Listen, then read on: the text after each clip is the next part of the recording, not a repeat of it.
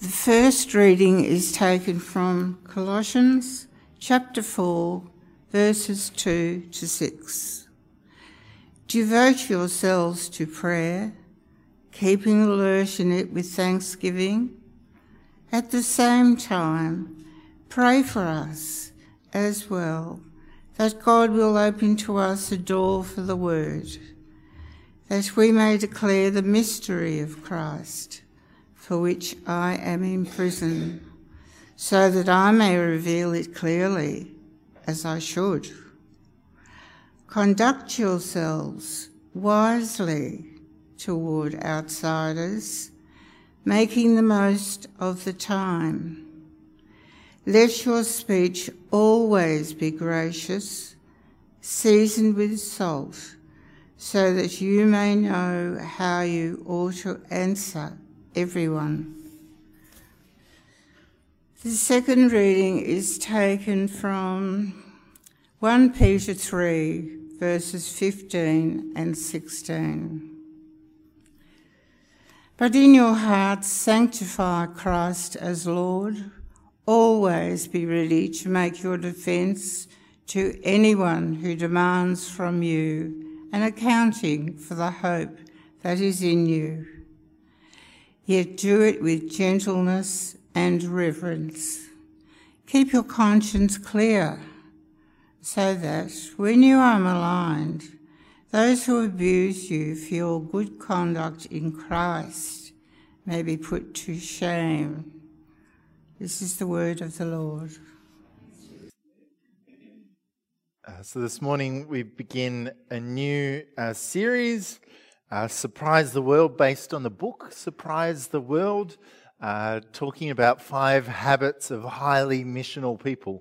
That is, people that are doing what Jesus called us to do. Go and make disciples of all nations is the calling and commission of Jesus, and the response for us as a church is to go out and do it.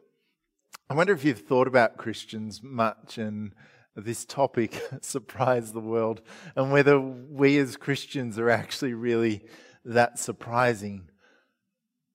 Does anyone think we're surprising? I feel like you can look around Melbourne and you can see the Bible Belt, and the Bible Belt has slowly moved along with the affordability of middle class within Melbourne. As Christians, we kind of tend to sit in the middle. Like, that's kind of what we tend to do. In terms of being surprising, I'm not sure that that's something we tend to do as Christians. I think we try and be nice. And a lot of the world would look at Christians and say, they're nice people, but are we surprising? And so in this series, we're going to talk a little bit about that and what that might look like. When we think of mission and that commission from Jesus to go and make disciples of all nations, well, I wonder how we do with that. Because for me, evangelism is the thing we know we're meant to do, but don't. It's the thing that we think, there's this great pressure on us to achieve, but we don't. Evangelism is to bring the good news. Who can tell me a good coffee shop near where they live? I'm sure anyone who likes coffee here can tell me where a good coffee shop is. And even if you don't like coffee, you've probably heard from someone who knows where a good coffee shop is, right? That's good news for me. There's good coffee shops in the area. It's good news for me when people tell me where I can find good coffee, because I like to find good coffee. And so we do share good news with other people. Oh, if you've seen this bargain, you need to go and get this from Aldi. It's on the specials list this week. I've heard that one before. There's lots of good news that we will share with each other, but the good news in particular that we're called to share as Christians is the good news about Jesus. And we know it to be good news, but I think in some ways we're out of practice with sharing the good news. In some ways we feel the pressure to be the kind of person that stands on the platform and shares good news. This is a friend of mine, and I won't say who it is, so you can't look him up, but What the world sees when they see Christians sharing good news is someone like my mate, hand up, boldly proclaiming it. What we see when we think about someone sharing the good news is kind of someone like that. And we look and go, that's not me. Or we look and we go, I don't want to be that. And the role of an evangelist is to be a bold proclaimer of the Word of God. To stand, to be willing to be a fool for Christ, to boldly proclaim before unbelievers the way of salvation. But we're not all evangelists. In Scripture, it talks about how an evangelist is a gift to the church for the purpose of training and equipping the church for the task of evangelism. While we're not all evangelists, we're not all God's gift in that way to train and equip and be bold proclaimers of the gospel. That's not my gift. I'm not an evangelist as my core gifting. We're all called to evangelism. That is to bring the good news about Jesus in a way that is uniquely us and true to who He is. So when we look at the Bible, what we see is gifted evangelists, those who are called to proclaim with clarity the gospel, those who look with alertness for opportunities to give that bold proclamation, whether it's preaching on the street or boldly going up to people and sharing good news with them. It's that bold proclamation. And when someone is doing that sort of thing, it's kind of wired into their identity. Someone that is more likely to be an evangelist is the kind of person that is a person that would spruik sales in things. The person that tells you about the latest coffee shop and tells strangers about the best place to go get coffee is likely the person that's wired to be an evangelist. Now, that may be some of you. Some of you may be latent evangelists that haven't yet been unlocked. And so one of the roles of the evangelist is to unlock people into their gifting so that more evangelists will be raised up. And so that's a priority for the church, to have evangelists. But then all of us are called to be evangelistic believers. That is, we share of our faith, the good news that we know. So with prayer and watchfulness, with wise socializing, it says here, so as in looking for opportunities intentionally to bring good news to others, and then gracious answers to the questions that people have, gracious reasons for the hope that we have as we share it with others. So while all of us may not be gifted evangelists, all of us are called to evangelism. So I loved how you prayed about the wonder and the glory of God in the universe, because I read a really interesting article about how we are not awed by these kinds of things in the same way. You see, I think we're overexposed to this sort of thing in this world to such a degree that we're not stopped in our tracks in the same way by the beauty and wonder of creation. What the world used to look to or used to look for was this kind of awe and wonder stuff, and people were amazed in a way that they're not amazed these days. These days people are overloaded with stuff that used to produce awe and wonder. We live, I've set up there, in a post-truth world. What does that mean? People no longer hold that there is one thing that is true. They say, you believe this to be true. Well, I believe this to be true. And we sort of meet in the middle of people aren't wanting to find out the truth, because people at one level don't have confidence that there is the truth these days.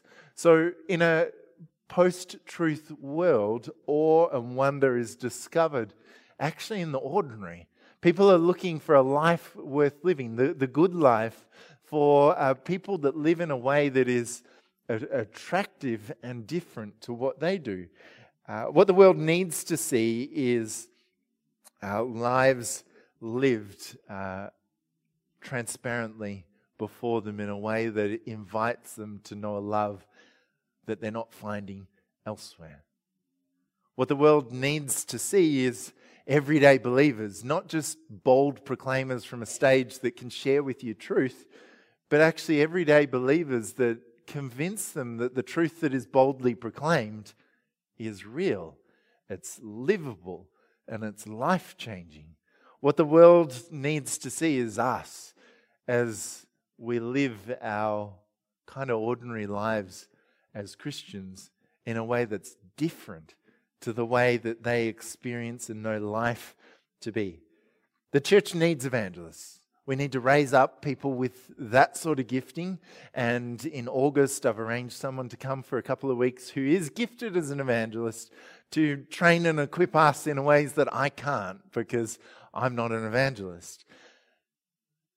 But we also need evangelism. You see, an evangelist, most people are connected to 5 to 10 people on a close sort of relational basis. An evangelist can be connected to a group of people, but all of you are connected to 5 to 10 people at least every week. And if we're equipped in a little way that we can organically share a little bit of the good news that we have, and it's not every day, but it's every opportunity, and it's not every conversation, but when conversations come up and questions are asked, we're ready and positioned to have words that we can share. We need to be actually equipped for evangelism, because if you don't do it, it's really hard when you do it. When you don't know how to share good news with people and you're not doing it often, it's really hard when opportunity comes up. And if I put someone on the spot here, I'm sure you could stumble out some words that sounded vaguely Christian, but they may not be particularly convincing. And so part of the work that we need to do is to get better at sharing where our hope is at, to get less awkward about it. Because most of the time when you have a face-to-face conversation with someone, you're not awkward. If you're put in front of a crowd and told to be an evangelist to them, you would be awkward. But in a face-to-face, most people are generally not awkward, and we can have a conversation. And the more we get over awkward, the better we can be evangelists, or lower E evangelists, not big E evangelists in the everyday. See, the world needs to see a life worth living that raises questions about what they're living for. In the way that we live in life and the way that we prioritize in this world, this world needs to see that it's different. The Christians aren't just average people who make the best of life and seem to live like kind of a middle class in the middle life that's generous towards the poor and yet not overly concerned about money. People don't need to see just Christians that say, I go to church on Sunday. People need to see Christians that live in a way that changes their perspective over maybe this God thing, maybe this Jesus thing is something for more than people that just turn up to church on Sundays. The journey for us is a journey up towards God, in towards each other, and outward towards the world. Up in that, if you as a Christian, as you read Scripture, as you turn up on Sunday, I will be expecting for you that at least 2 or 3 times a year, you come to a place where you more deeply understand who God is, have grown in your love, believe that He is good news for you, and as you in yourself discover that God is good news for you, you have good news to share. So I will be expecting in your journey up towards God, you discover something new that you have to share with other people, or you rediscover something you already knew. And so you have good news to share. We need a journey upward. We need a journey inward. We need a community that people want to be part of. And so one of the reasons we have lunch once a month is to build that inward connectedness, that sharing of life. And we can continue to increase that. The coffee thing we're doing monthly is one of the ways we're doing it. That's something we need to continue to do, is share life together, share the ups and downs and difficulties of life together, and then taking that step of boldness to, in our relationships in this world, be outwardly Christian, share the hope that we have, live in a way that causes people to ask questions. We're going to talk about habits. And the habits we're talking about from Surprise the World are these here: to bless, eat, listen, learn, and be sent people. That as we bless people, they will see the generosity of God expressed through us. That we will be, as Christians, generous in a way that is surprising to the world. Non-Christians know that we give to the poor. But what about when you start blessing the people around you? We're going to talk about that next week. When people see an unusual and thoughtful generosity, it raises questions. When we are hospitable, when we eat with people and invite others to eat with us, that's something that Jesus calls us to. We're going to talk more about what it looks like to have the habit of being hospitable. I know so many homes these days, like the new homes that you pick from the catalogue and have built, have these amazing kitchens. They have butler's pantries most of the time these days. They have amazing eating spaces. And yet I know many of these homes become suburban fortresses where no one's entertained in, when they look and are designed so well for entertainment. Yet hospitality is uncomfortable for us. But hospitality doesn't have to always look like us inviting someone to our home. Sometimes it looks like inviting someone to one of these good places for coffee and shouting them a coffee, blessing them. And so hospitality can look like that. But that's a habit that needs to be part of our missional engagement with the world. Listening. That is, learning to listen to what God's up to. There's so much opportunity out there. But what's the opportunity that God wants us to pursue? We're going to spend a week thinking about how do we listen to God and be Spirit-led as His people, as a way of life. And how do we learn? That is, how do we grow to be more Christ-like? Not just learn about Jesus, not just learn on a Sunday what it means to follow Jesus or what we might do, but actually put it into practice. Learn, and it's in that learning that we grow in good news. And then how can we be a sent people? A people that are gathered here on a Sunday to give praise to God upwards and then go out into the world with a purpose to bring His good news to the world. How can we be a sent people? But what about when they ask questions? Always be prepared to give an answer. Always be prepared to give an answer to everyone who asks you to give the reason for the hope that you have. Why do you do what you do? Be prepared. And here he says, be prepared, because actually sometimes to give these answers, we need to have thought through why we do what we do, and also have already talked with others and say, this is why I do what I do. And then the third time, the fourth time you say, this is why I do what I do, it's easy because you've thought through it yourself. As people ask difficult questions about God and life and evil, have an answer. If you want resources, one of my key gifts is resourcing people, finding resources and resourcing people. Ask me, Randall, this is a tough question I'm thinking about. What can I read? Where can I go in Scripture? How can I think about this thing? And that's something I would love to do to help you give these answers in a way that's accessible and reasonable to people. It instructs us to do it with gentleness and respect, so keeping a clear conscience. I think in the past, the church has maybe not done well necessarily at giving hope with gentleness and respect. Keep a clear conscience so that those who speak maliciously against your good behavior in Christ may be ashamed of their slander. That is also where we live with integrity in life. So that's living questionable lives that, although people may want to say, oh, you Christians, you always do this, we actually live out what we believe with integrity in a way that God will give us honor and praise in the day. I think the main question for me as I think about us being a people that surprise the world is, will I bear the cost? Will I bear the cost? Will we bear the cost?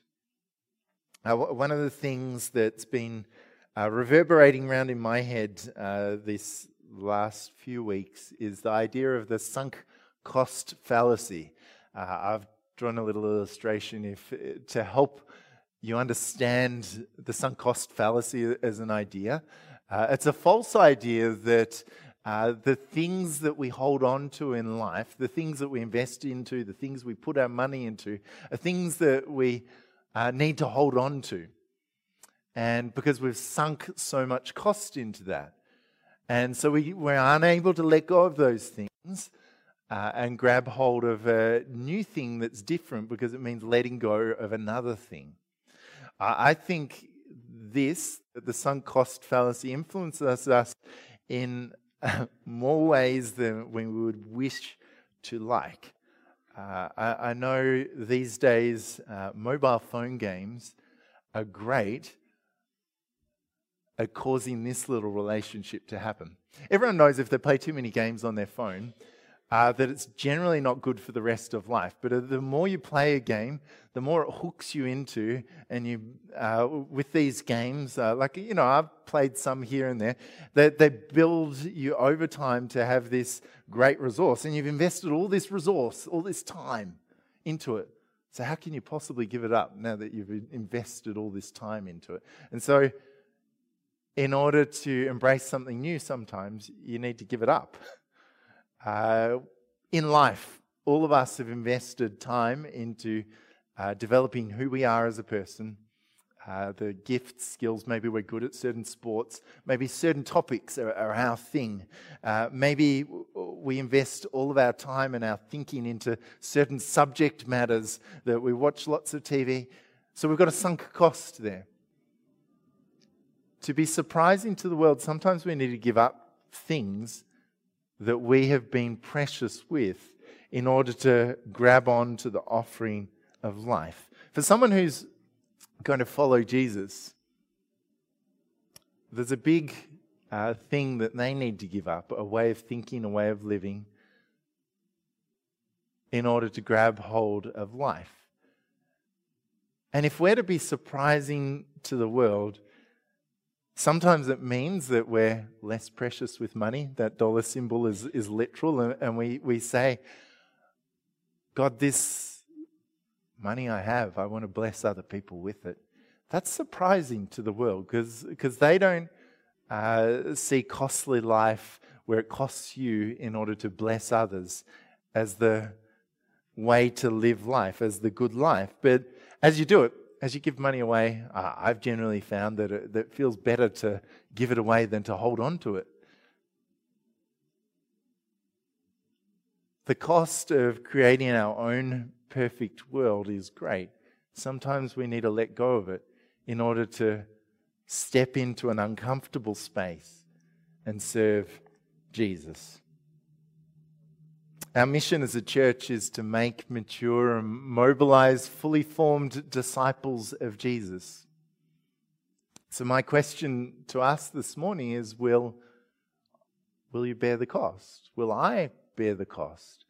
Will we bear the cost of living differently, of stepping into discomfort, of having conversations you don't feel comfortable in, of doing reading and thinking that requires work and effort when you're tied by the rest of the things of this world? Will we bear the cost together of choosing what is less comfortable so that the world may find a hope that is eternal?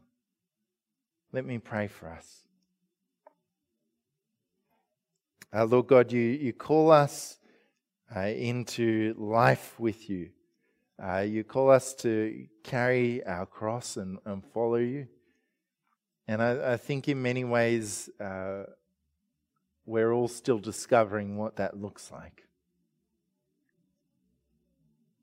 Lord, none of us are doing this perfectly, Lord. And what you ask of us is just to take one step with you.